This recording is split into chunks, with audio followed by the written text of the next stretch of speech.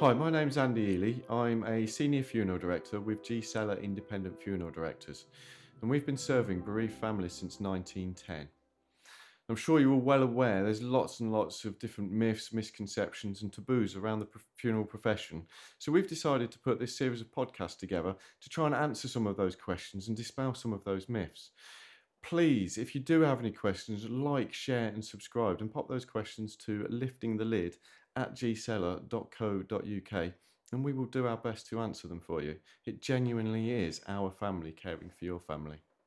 Today we're going to be talking about prepaid funeral plans, and I'm joined by my colleague Amy. So Amy, hello, how are you? Hello, yeah, well, thank you. Welcome Officially in to the hot seat, here we yeah, are. Absolutely, we got you eventually. Absolutely. Brilliant. Amy, let's just tell us a little bit about yourself, a bit of an introduction. So I've been with G Seller since 2014 and I started out in the masonry department. Okay.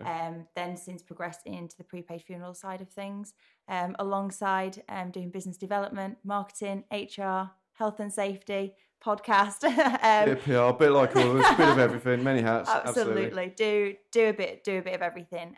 But prepaid funeral plans is an area that we're really passionate about, and I've got a great team that work alongside me. Absolutely. So prepaid funeral plans. What is a prepaid funeral plan? Of course. So it's a safe and secure way of planning ahead, essentially, and ensuring that there's no uncertainty about your final wishes. As it stands at the moment, less than 1% of families know all of their loved ones' final wishes. Absolutely. I mean, I know that I definitely don't know some of my family members' final wishes, and that's even down to cremation or burial. It's quite surprising, isn't it? Because I'm in this exact same boat. Yeah, it's crazy. And I think if you're in a position to be able to talk about it or want to talk about it or explore it, then we've both seen, haven't we, at the time of need, those families that have had a funeral plan, and some of those details have been noted down, the relief on the family's face where they go. Absolutely. It makes it so much easier. Yeah. I mean, we can spend a long time with a family during a funeral arrangement if we've got the basic structure of it.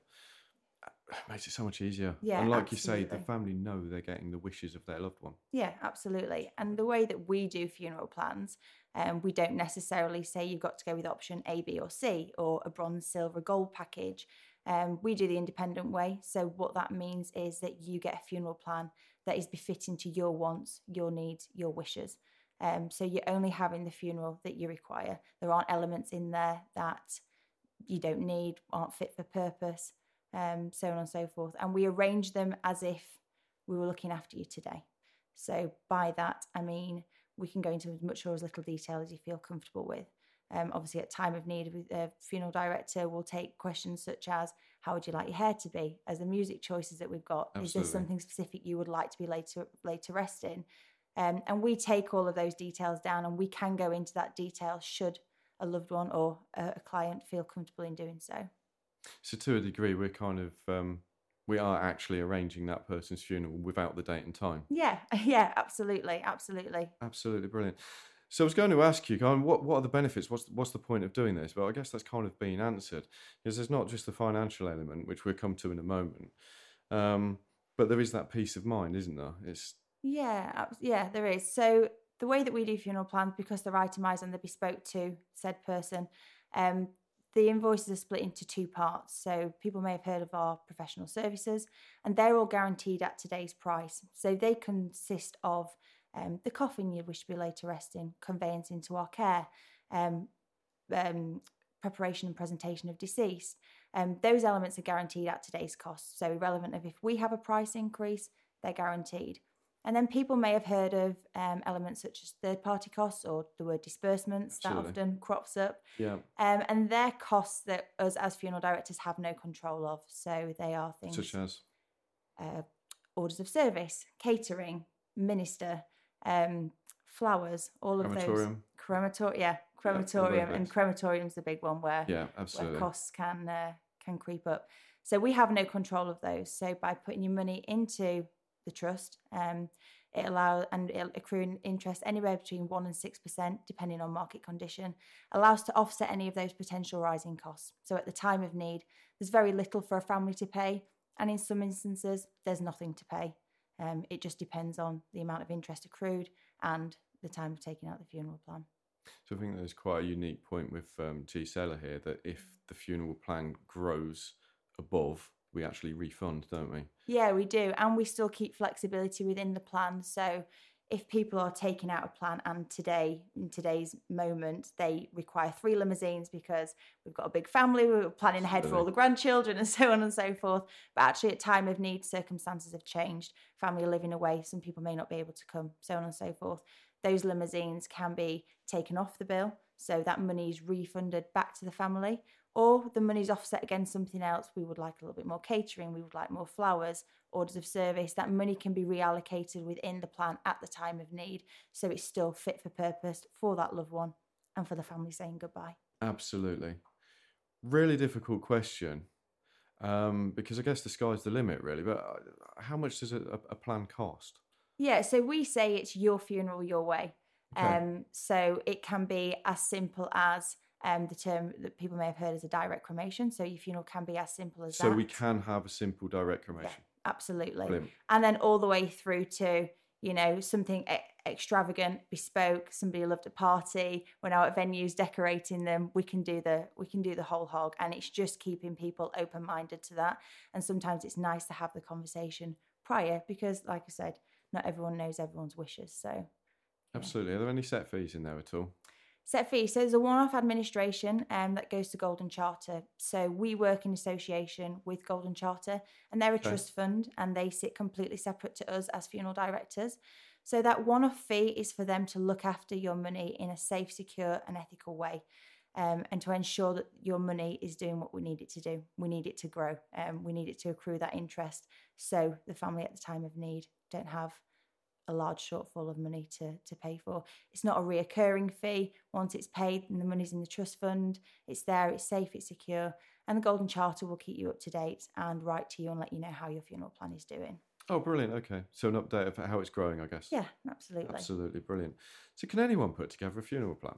Yeah, they can indeed. So it's not like certain insurance policies or so on and so forth, depending on health and what have you. So you can, doesn't matter what the state of health is, it's not means tested. Okay. It's a case of, if you want a funeral plan for yourself, or you want to take one out for somebody else because it's a financial benefit and you're trying to sort out finances and you feel like money is better suited in a certain area, such as later life planning, then yes, anyone can take out a funeral plan. What about age range? Age range. Okay, so again, anyone can.